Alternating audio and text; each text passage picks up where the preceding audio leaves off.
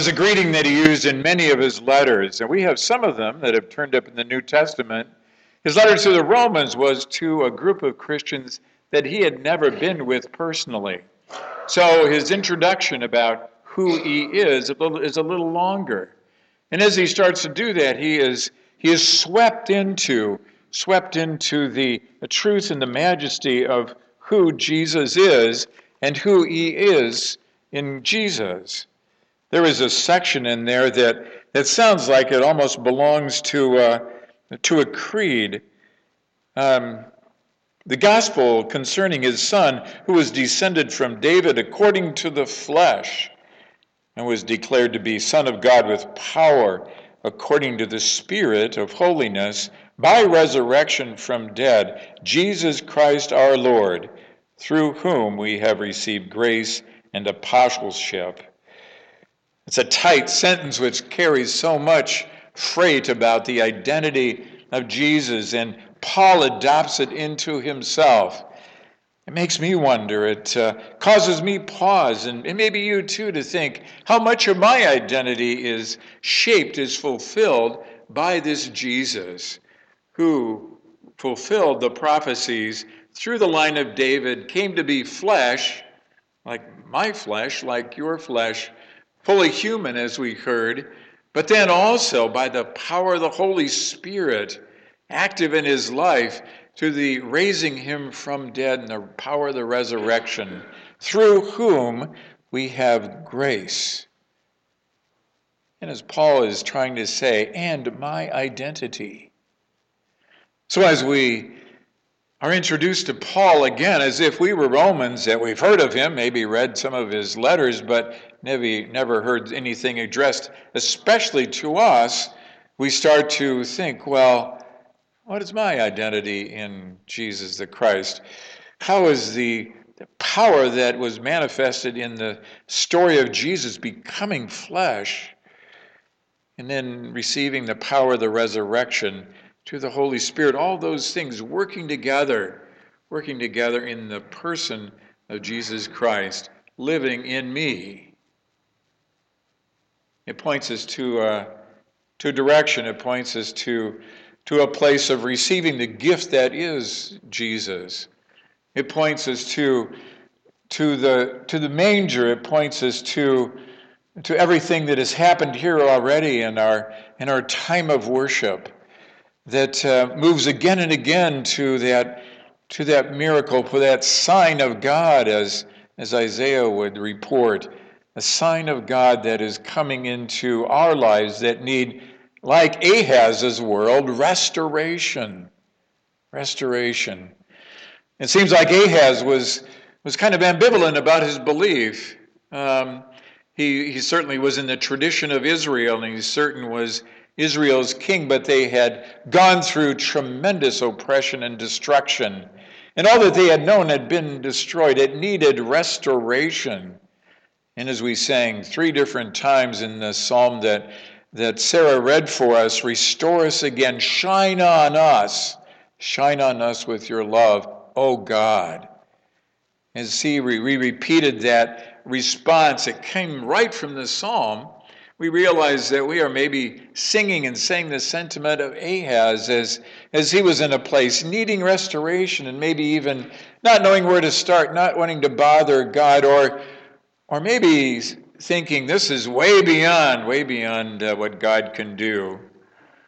Maybe he had domesticated God a little bit more than he realized. He hadn't seen God working in that way especially, and so when he looked at the devastation, he looked at the fracturing of relationships, people that were lost, killed, taken away, and all the fabric of their life just in tatters. Well, I don't know what to do. Maybe we'll just try to hang in there, hunker down, and do the best we can, hide out here in this world of many tribes and a hodgepodge of beliefs. And you could be our pet God. You can come and console us, and you can help us remember the good old days and how wonderful they are. We're never going to get back to those. But the word of the Lord came to Ahaz and said, No, I will give you a sign. Ask me, and I will give you a sign. I will restore you.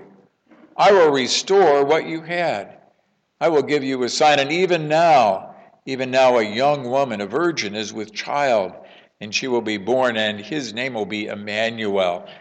And Ahaz probably, listen, Emmanuel, that means God is with us.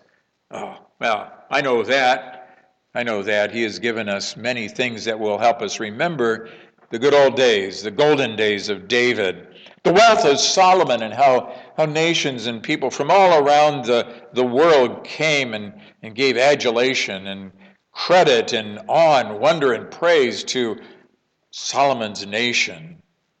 Things are a lot different now. The truth, the prophecy is there. You get the idea that Ahaz is believing as much as he could, but he is basing his belief on that which he could expect.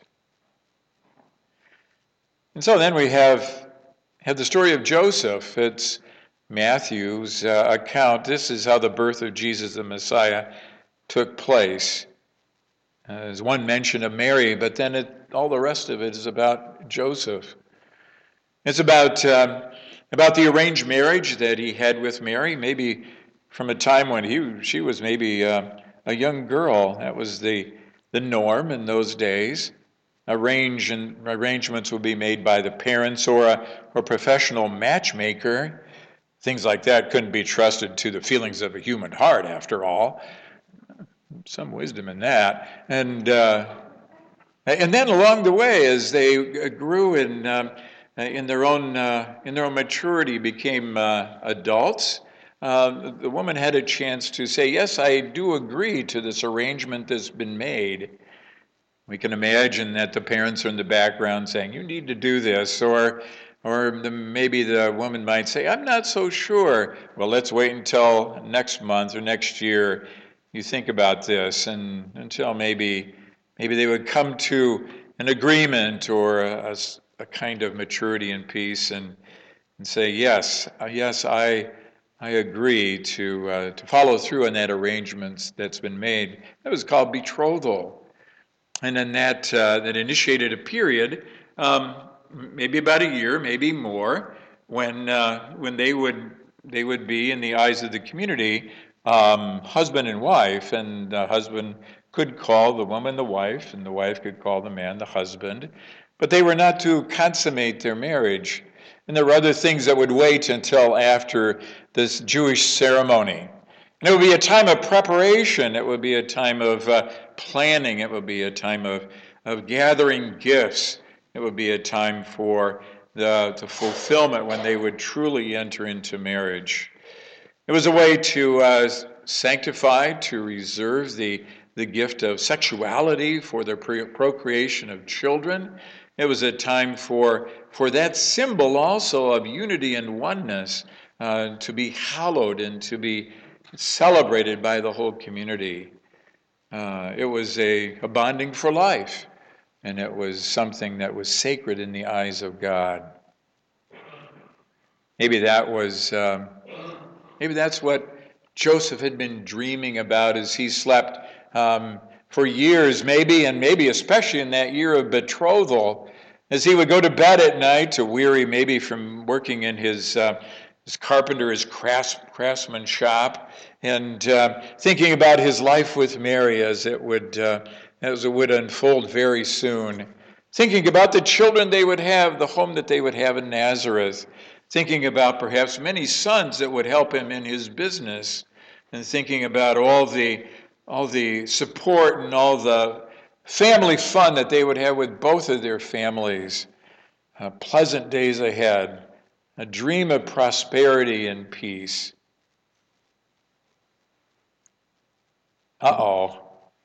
Mary's pregnant. What? Your betrothed is pregnant. We don't know how Joseph got that news. Hopefully he got it right from her. Joseph, we need to talk. What? And you can imagine that his life, his expectations, his dreams, all of a sudden were just destroyed. Like oppressors coming into Israel and destroying their nation taking some off to exile and just obliterating the dreams that they ever had as a nation. Here it was in microcosm again. Joseph, his life, his dreams of the way that life was going to be, his progeny, his respect, his balance, and all that he had learned to pass on to his children, destroyed, just with that unexpected news. You know how the story goes, that he was a righteous man, it says. That meant that he kept the law. That meant that he knew the law. He knew that he had the right when it was exposed or known to the community that Mary was pregnant. She's betrothed. She's not married yet. They had the right to assume adultery is involved. One of the Ten Commandments broken, and inappropriate punishment was to stone her. That would be a time of preserving the righteousness according to the law. It would be a time of preserving the dignity of the husband. It would be a warning to the other people in the village, maybe especially the women, that they needed to remain pure and chaste for their husbands, for their wedding day. But Mary, or Joseph, knows all that, but yet there is a kindness in him. There is a love in him that as he goes to sleep one night, and maybe he's been doing this several nights, but this night he's thinking, well, I need to do what I need to do. I need to break off this engagement, this betrothal. But I'm not going to make a public spectacle. I'm not going to make this an issue. I'll just hope that it kind of is something that maybe we can handle in a very discreet way. Maybe Mary can go away for a few months, and or maybe go to live somewhere else, or you know how relationships sometimes fall apart. Maybe she said, no, I don't want to marry you, Joseph. Yes, I would put up with that kind of embarrassment. I'm going to put her away quietly. Tell the rabbi, that I'm divorcing her. I'm sure that he'll understand too that I don't want to press charges. I don't want any kind of spectacle to happen. So maybe that gave him enough peace in his mind that he could sleep, and as he sleeps he dreams, and you heard the story how an angel came to him in his dream and said, Joseph, do not be afraid to take Mary as your wife, for what is conceived in her is from the Holy Spirit, and she will bear a son, and you will name him Jesus, for he will save his people from their sins. And Jesus is a Greek form of Joshua. Yeshua is the way that Joseph would have said that and heard that, and it means God is our salvation. God is our salvation.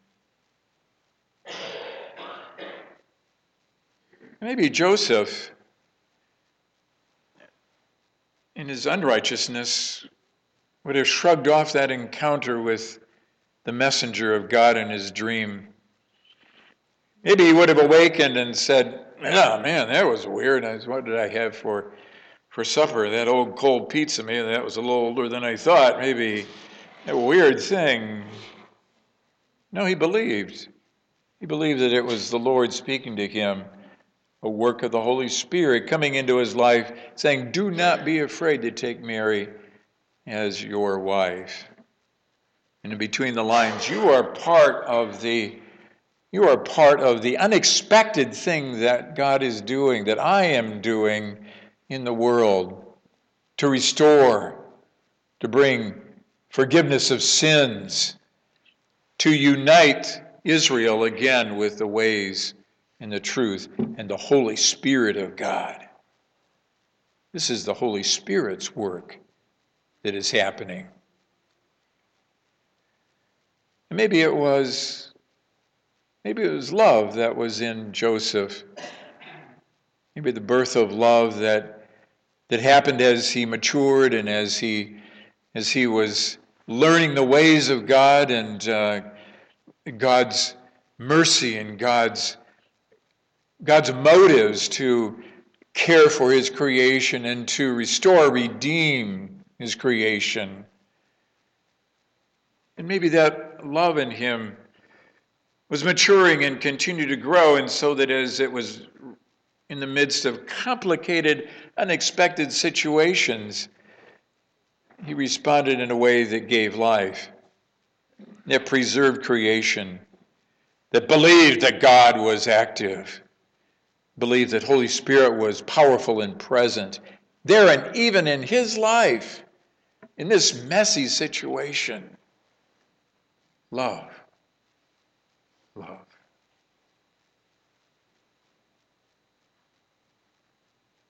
I heard a song about love, the birth of love. One of the phrases in there, love is the way, love is a two-way thing. I was absorbed in the dance, so I didn't catch the words real clearly, but it brought to mind the way that the Apostle Paul talked about love. And even now you're thinking, 1 Corinthians 13, that's a love chapter. Yeah, it is. It is.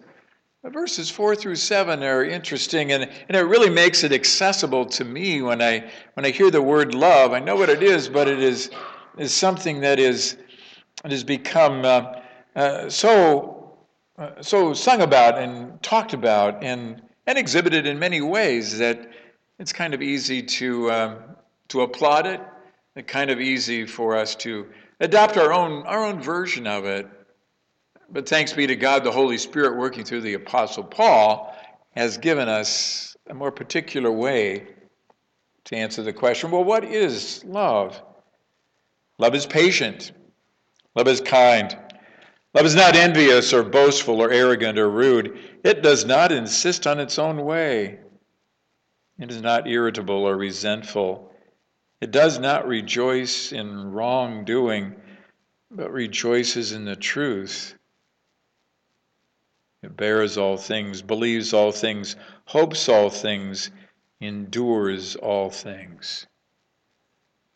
Wow, this is like Joseph, isn't it? The choice that he made does not rejoice in wrongdoing, but rejoices in the truth that the Holy Spirit was at work in the body of Mary. It bears all things, believes all things, hopes all things. Could this have been the light of the Holy Spirit, the energy pulling him through this unexpected, messy situation to see more than coping with it, but the glimpse, God is in this, and how could I not be a part of it? And just as Mary has been selected to be a part of the gift of love that God has given, so also perhaps I am being selected to be a part of this gift that is coming to be. It helps us to enter into the story with our own lives, doesn't it? Joseph's story, his response, these particular things that the Apostle Paul talks about when he talks about love. And then just a few verses later, chapter 14, verse 1, he begins it by saying, pursue love. Pursue love. Love is an entity. Love is a spirit. Love is a presence. Love is something that you enter into and that can fill you. And that as your faith is practiced and as that you choose love as an action in your own life, that you become these things that love is. You do not create it. They recreate you. They restore you to a God had in mind when he created you.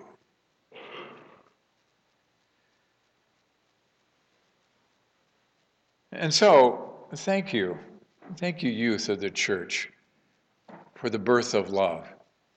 There were so many unexpected things in your program. I knew a little bit about what was going to happen, but I was still surprised. I was still delighted to see how you are responding to the ancient story and and the message and the love of God in bringing Jesus into the world.